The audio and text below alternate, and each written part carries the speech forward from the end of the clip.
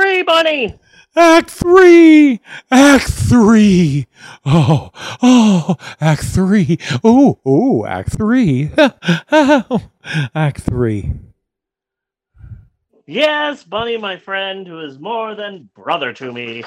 It is time once again for all of us to roll up our sleeves, furrow our brows, and dive headfirst into the third and final act of the Pope on Film podcast. And for the uninitiated out there, the third and final act is when we finally and eventually get around to discussing our all-new limited variant edition gold foil embossed movie of the week.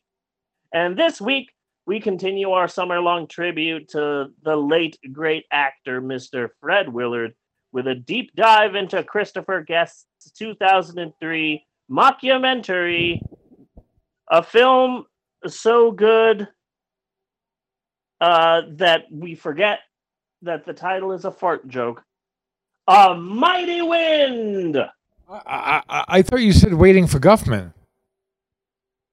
I thought you said it was A Mighty Wind? Yeah, it was A Mighty Wind. I could swear you said it was Waiting for Guffman.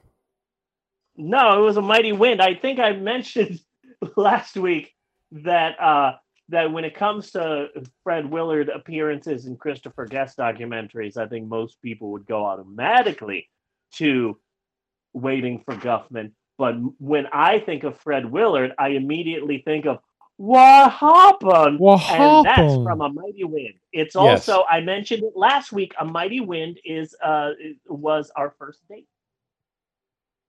Natasha and I. Did you watch Waiting for Guffman and not A Mighty Wind? No, I watched A Mighty Wind. You watched A Mighty Wind? Yes, I did. Okay. All right. No, it's A Mighty Wind this week. I'm waiting for Waiting for Guffman because I feel that would be the first thing people go to when it comes to Fred Willard. And I want to sort of keep that to near the end. You know, subvert expectations.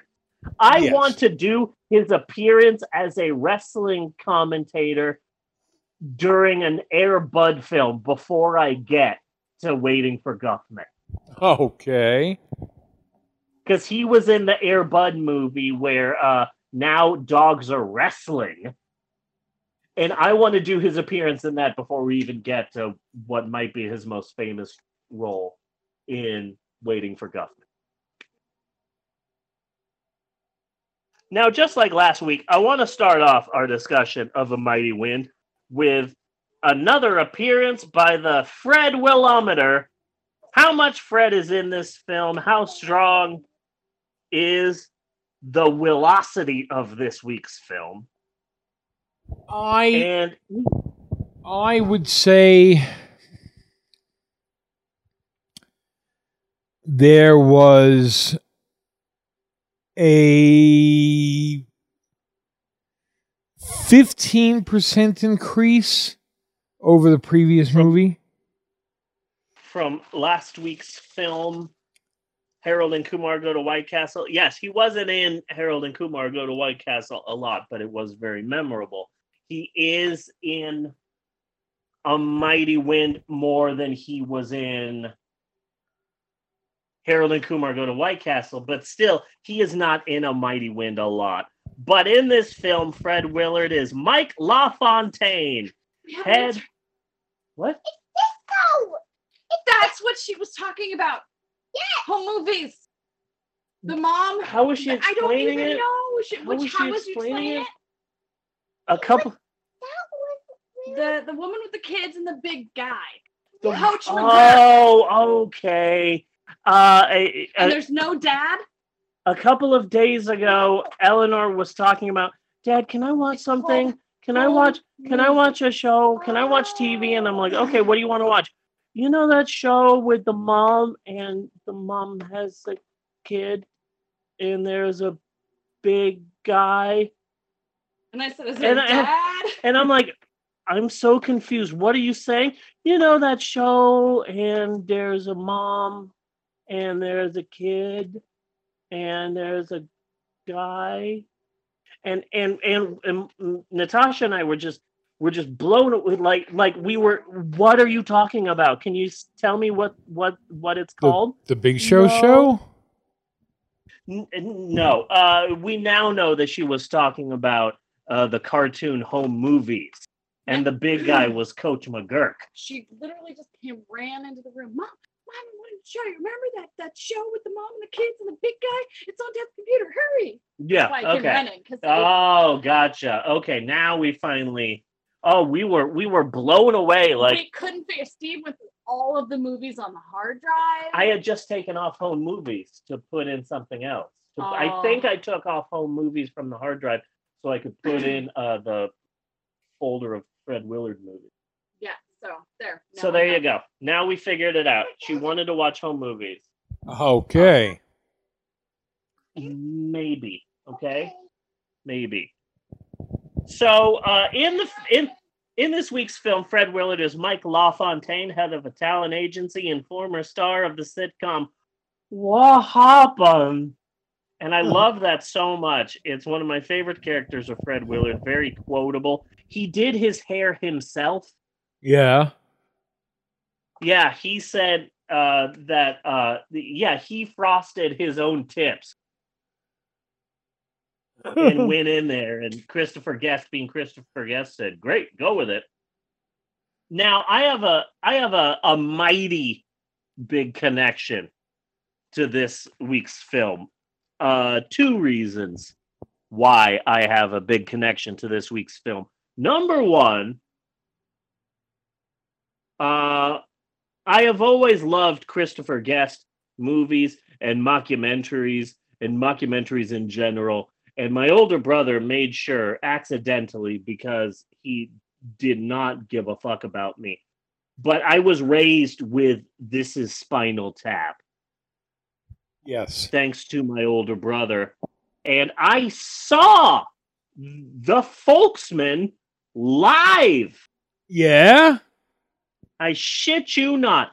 I saw Spinal Tap live in 1993 at the Mesa Amphitheater in Mesa, Arizona, with my older brother. We were in the front row. It was a 3-hour set with an intermission, and the opening act was the fucking Folksmen. People just booed them relentlessly for like 20 or 25-minute set. People were just booing them relentlessly, but my brother and I, we weren't marks. Yeah. We knew what was up. I couldn't tell you what songs they played, what songs were played by the Folksmen, but I did see them live. And plus, there's the fact that the Folksmen's first appearance was on SNL. Michael McKean hosted SNL in November of 1984, and there was just a pitch-perfect skit of the Folksmen reuniting. So as everyone at the Mesa Amphitheater booed the fuck out of the Folksmen, real true SNL fans like my brother and I, we knew what was up. Yeah. So when A Mighty Wind came out 10 years later, I was like, oh shit, they're from SNL, and I did see them live in concert. And then also the second reason why I have a big connection to this film is because it came out in 2003.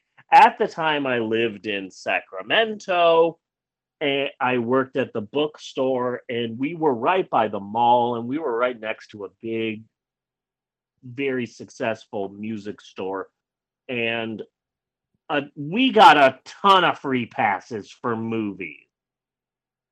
We had free passes for movies just constantly, all the time, before they were released in theaters. So we got passes. I got passes to go see A Mighty Wind at the amazing Tower Theater in downtown Sacramento. It was my first and only time that I went to the Tower Theater, but I did go into the Tower Records that was right next door a bunch of times. But I got passes to go see A Mighty Wind, and as it turns out, at the time, there was a new employee at work, a transfer from a B. Dalton that had closed down at Florin Mall. And so a bold move for me at the time. At any time, we got along well during breaks and during cigarette breaks, and so I asked her out. I said, "You want to go to this movie with me? It's a free pass, and it's at the Tower Theater, which is supposed to be gorgeous." And so she said yes. And she said, "Hey, yeah, no problem. Yeah, I'd love to go to this movie with you. How about I meet you there? When is the movie start? When are you going to get there? Okay, I'll meet you outside of the theater." She said she'd meet me there. And so I went to the preview. I got my seat. And then I said to my friend who I went there with, "Save my seat. I'm going to go outside and meet my date. So save 2 seats, one for me and one for my date." So I go outside and I'm all excited and I'm waiting for the date and I'm nervous and I'm smoking a cigarette or two and I'm just waiting and waiting and waiting and waiting and waiting and I'm looking at my watch and I'm waiting and I'm looking more at my watch and I'm waiting and my date never shows. Okay. And eventually the movie starts and I'm like, fuck, I got to go back in. My date stood me up and I was pissed and I was upset. And so I sit down and my friend's like, "Where's your date?" And it was one of those rare movie previews where all of the seats weren't taken. And I was just pissed and I was like, "Damn it, my date never showed." And so I sit there and the first time that I watched A Mighty Wind, I hated it. And the reason why I hated it is because I was stood up and I was pissed and I was angry and I took it out on this film and I'm like, fuck this movie, fuck The Folksman, fuck Christopher Guest, fuck A Mighty Wind, I'm pissed off. And so the movie ended and I'm like, okay, that's funny, I guess. I'm going to leave. And there's a big line of people waiting to get out of the theater. And the theater was steep. It was super steep. And it was like a giant auditorium at a college. There were steps, Yeah. like you were like, and so I'm going down the stairs and there's a big line of people to get out. And I happen to find myself checking out some cleavage of someone who's very close to the exit. And I'm like, I shouldn't be looking at this person's cleavage. That's rude. I don't want to be a creeper. But wait, that cleavage does look familiar. Holy shit, is that my date? And I just yell, "Natasha!" And she turns and she goes, "Oh, Steve, you were here." And so I get out of the theater and she's out there and she's like, "I'm so sorry, I was late," and this and that. And I'm like, "Well, I waited outside for you." And as it turns out, I waited up until the point that the movie started. And I was like, damn it. She stood me up and I go into the theater. And apparently she showed up 10 minutes later. But because the theater was just so dark and everything, I didn't notice when she came in and she missed me and she felt really bad. And she's like, "Oh, I'm so sorry." I'm sorry that I missed the movie, but we can still hang out and talk a little bit if you want. And there was a big giant fountain right next to the movie theater. And so we just sat down and we talked and we sat there and talked and got to know each other and hung out and laughed way longer than the movie. Okay, cool. Like, the movie's like an hour and 45 minutes, something like that. We stayed there for like 2 hours, 2.5 hours, almost 3 hours just talking. And eventually we were holding hands and I got really nervous at one point because like we had talked so much that I didn't have anything to say. And so I'm just sort of looking down and I look down at her shoes and I just start kicking her shoe. Okay. And I start kicking. And she goes, "Why are you kicking my feet?" And I go, "I don't know. I'm protesting." And she goes, "What are you protesting?" And I'm like, "Oh, I'm protesting the war. I'm protesting the war." And she said, "Oh, that's cute. You're cute." And we didn't kiss. Our first kiss was our next date. But to this day, if Natasha and I are ever like in a line somewhere, or if we're bored, if we're both standing around somewhere, like say we're going to a kid's, I don't know, concert or something, and we're just sitting there and we're bored, I'll start kicking her shoes. And she knows what that means. She knows, even though it's so much later, she knows what I'm doing. I'm protesting. Protesting what? The A war. war. The war. So I love this movie, and it means a lot to me personally. Not only did I see The Folksman, but this was my wife and I's first date, which got fucked up because she was late. Why were you late again? Kid? No, I thought it was something like you were like playing cards with your brothers or some shit. You were hanging out with your brothers, and finally, like Randall was like, "Hey," No. like they were distracting you. Maybe you said that at the time.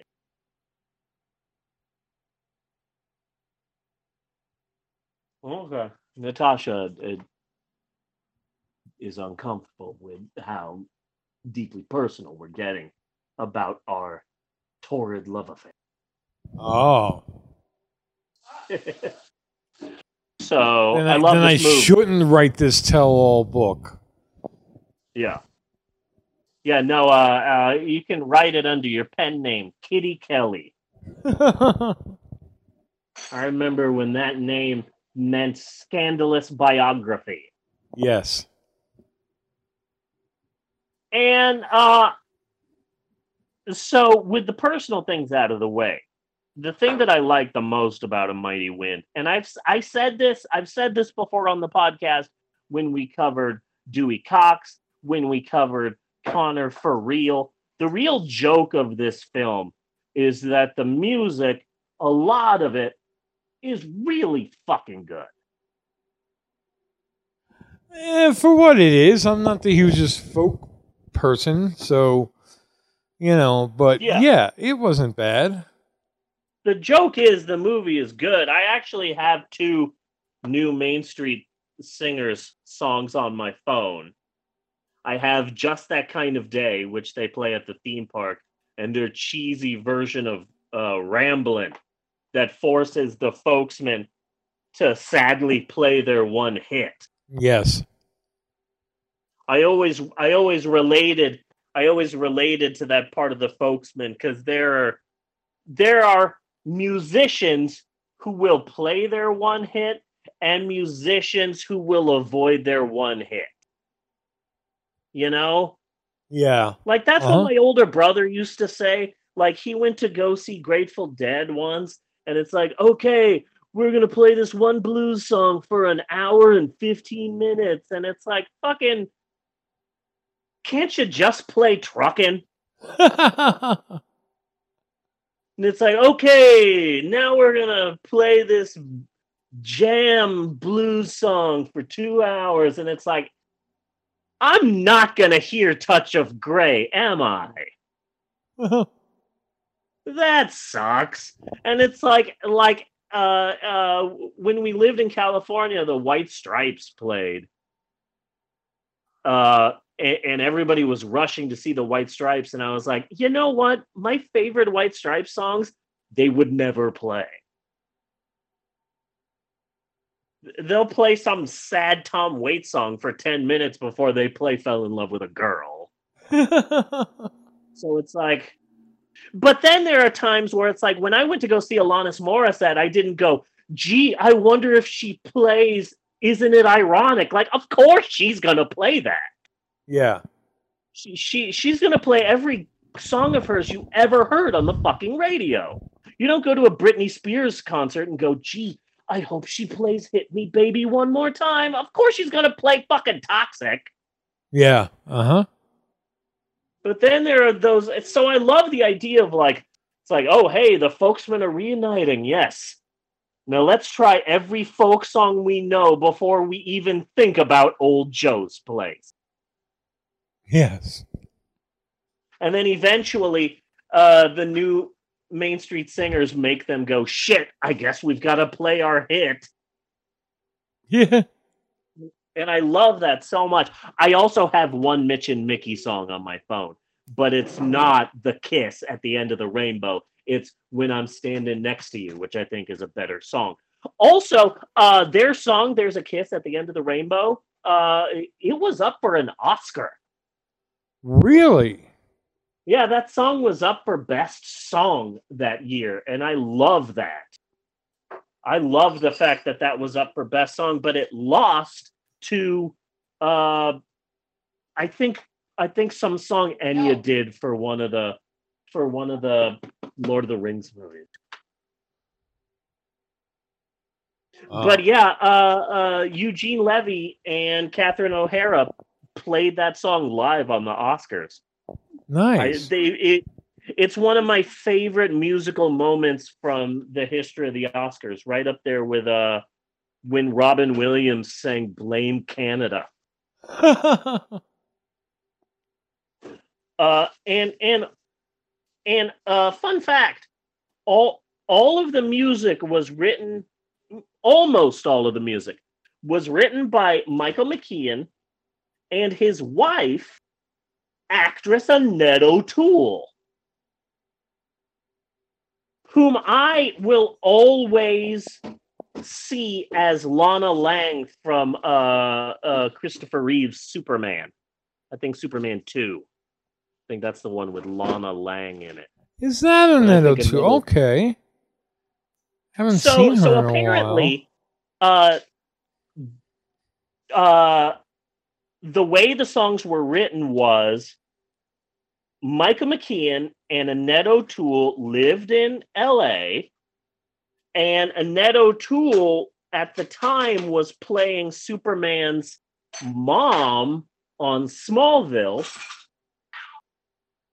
And so she lived in LA, and then when it was time to film, she would take a plane to Vancouver to film Smallville. And she's like, "Oh yeah, honey, I'm going to be going back to the set soon to film the next season of Smallville. Yeah, I've got a ticket to fly on 9/12.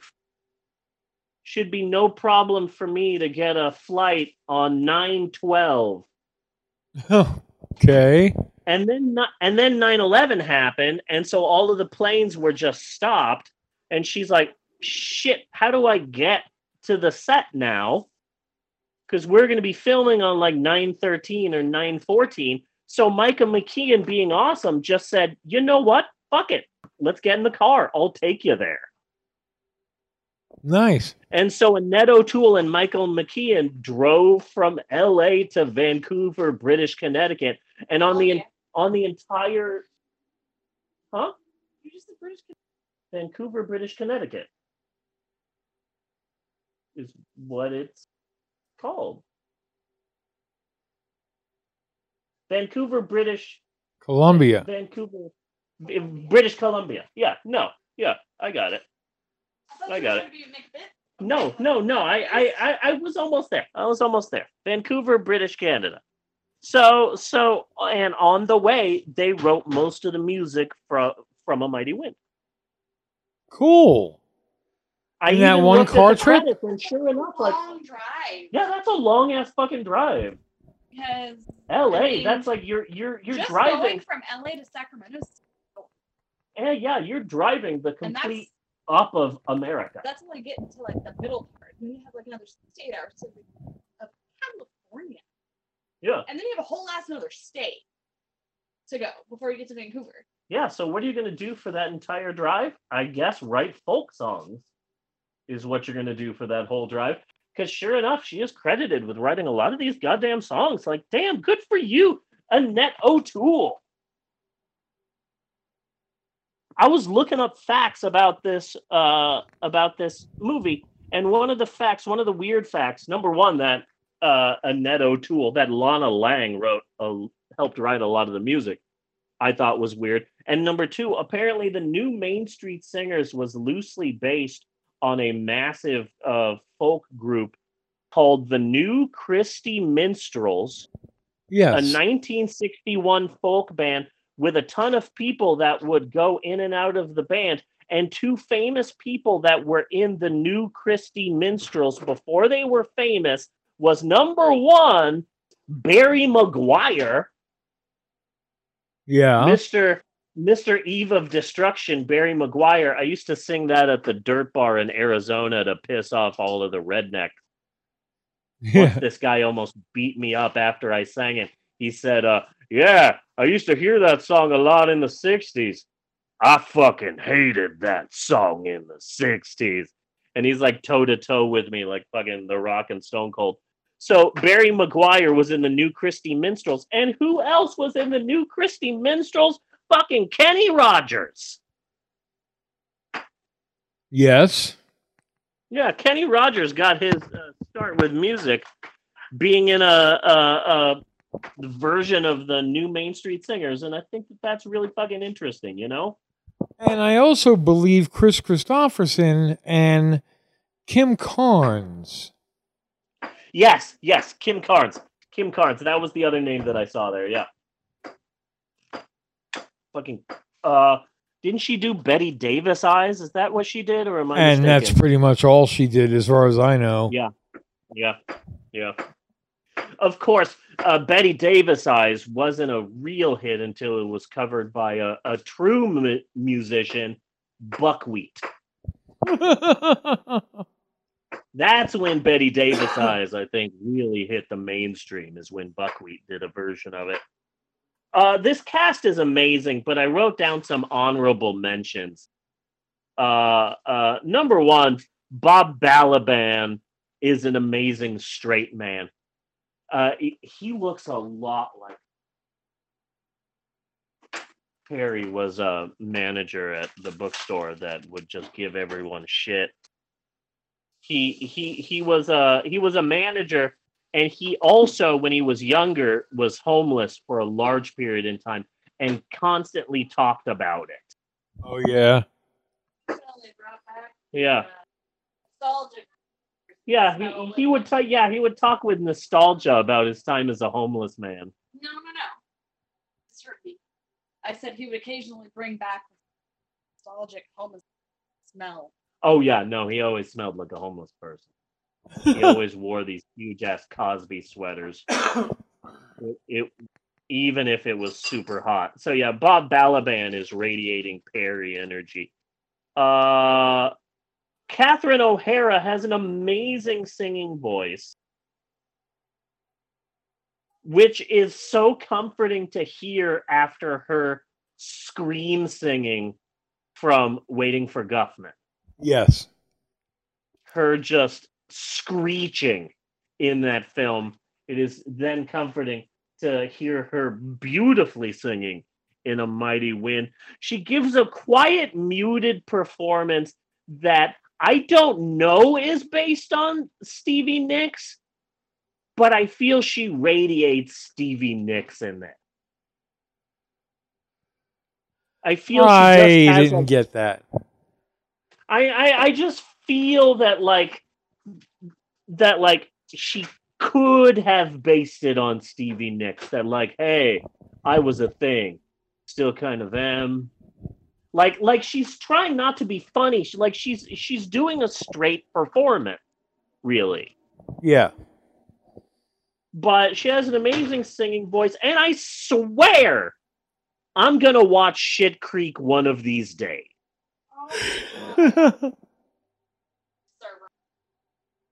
It was a complete accident. It's not. I didn't know what the link was, because I thought we were throwing out emoji Discord server, and then I clicked it and I was like, "This is not an emoji server. This is Schitt's Creek." I'm gonna mute it immediately because eventually I think it's not a popular show, but the people who like it, it's just a cult. It's like the Supernatural of half-hour comedies. Yeah, no. It's not a 100% super popular show, but god damn it, their fans are just goddamn rabid. For homework, can you please tell people to look up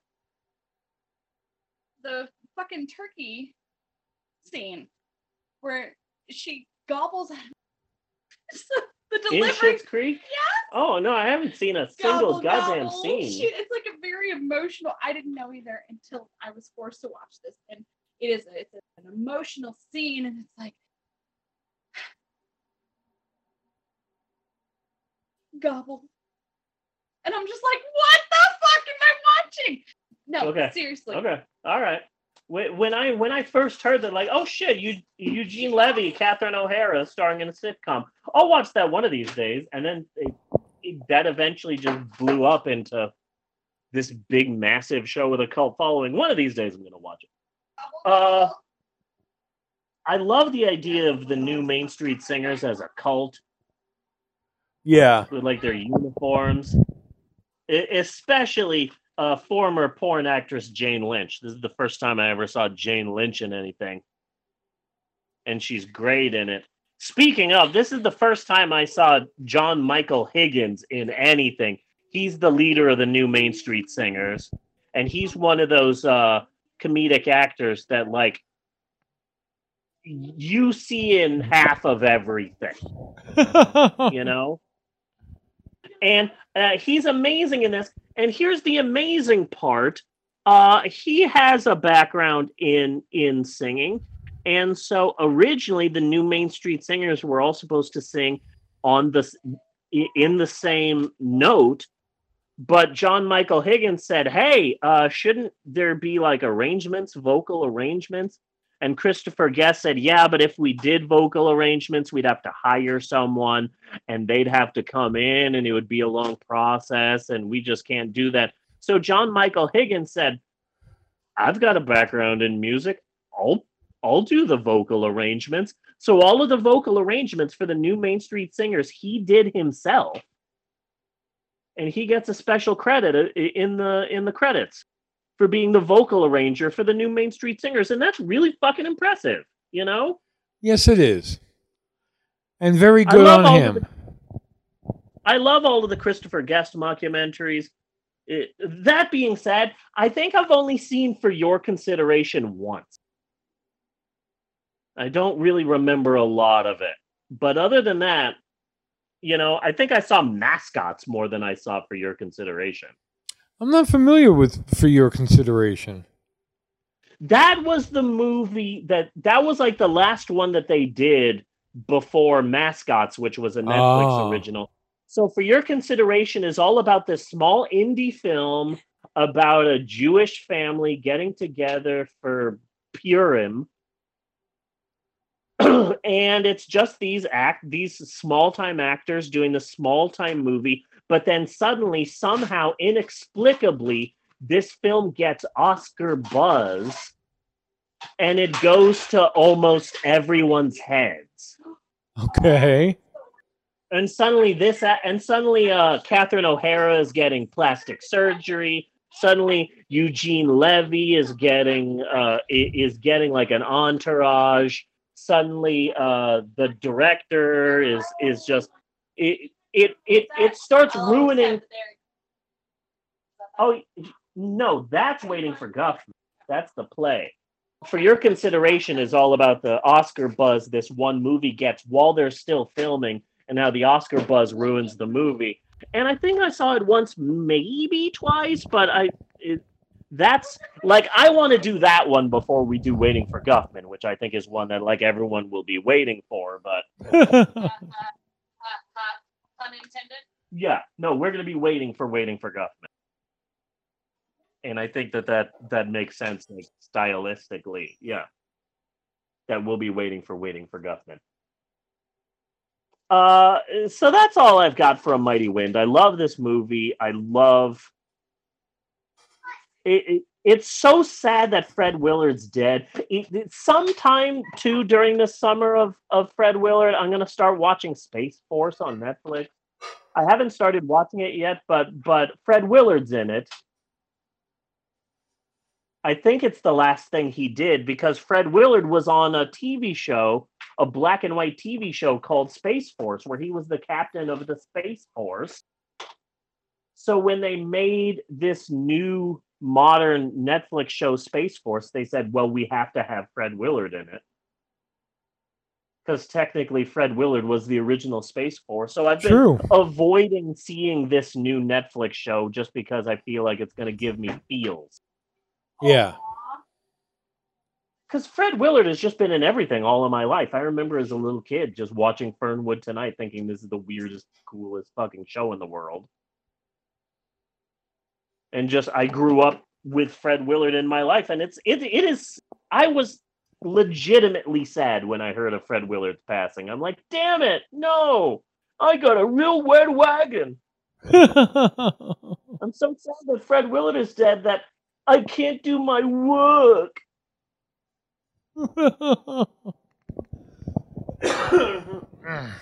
So really, really broken up about this, but I'm excited about our summer of Fred Willard.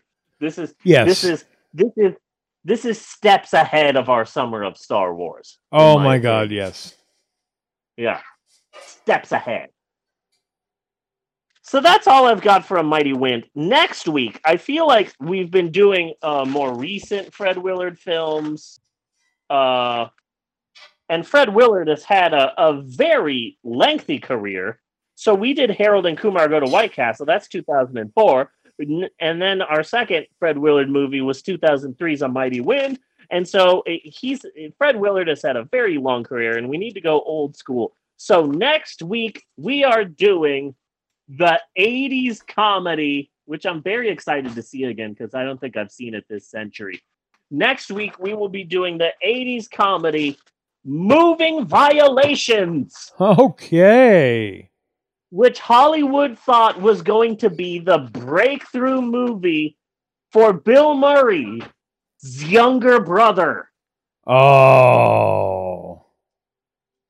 And he is great in this. He looks like Bill Murray. He sounds like Bill Murray. He really is a Shetland Bill Murray. And he's really fucking funny in this as a Bill Murray-esque character. You know, like this movie fits in well with like Meatballs or Stripes and Bill Murray type outcasts who are trying to get a gang of a ragtag band of misfits together to fight whatever the power is in this weird comedy. And it's really good, but people didn't like it because it's like, oh, Bill Murray's brother. Okay. Next. And I haven't seen it in forever, and I'm really excited to watch this movie. I was so excited when I was a kid, when I was in high school to take jury duty. Jury duty. No, to do driver's ed. Yeah. In high school. And I was so excited because it's like, oh, if there's one thing that movies like Moving Violations has taught me, is that when I do driver's ed, we'll be watching the gnarliest shit. Blood flows red on the highway. And like we actually watched that movie, and I'm like, holy shit, it's real. It's not just something that the horror movie fan was excited to see in driver's ed class. This is a real thing. So did I'm we really cover that one? Break this movie down. I know we covered at least one driver's ed movie. Yeah, like we covered like the first driver's ed movie, like Signal 80 or some shit. Something like that, yeah. Yeah. And that was like the first ever gory driver's ed film. But yeah, Red Asphalt and shit like that. That was so I remember some things from this movie. I remember that Stacy Keach or some shit like pulls him over and he's like the angry cop, and Bill Murray's brother gives him his driver's license and it has Indiana Jones in the picture. And so the police officer looks at the picture of Indiana Jones on his fake driver's license and looks at Bill Murray's brother, and he's trying to do this like dashing, handsome face. And I just remember thinking that's so cool. So excited for next week. Moving Violations. We will also be talking about the YouTuber who faked his girlfriend's death for subscribers. Also, we're going to be having a contest next week, which I'm very excited about, but I'm not telling you about it, Bonnie, because I want it to be a surprise. So that's next week, and it's going to be a big episode. But now that I'm looking back at this episode, the highs, the lows, the ups, the downs, I got to say, I think this has been a pretty good episode. This has been a damn good episode. Okay, I felt the same way about it, but I feel that you were the one who gives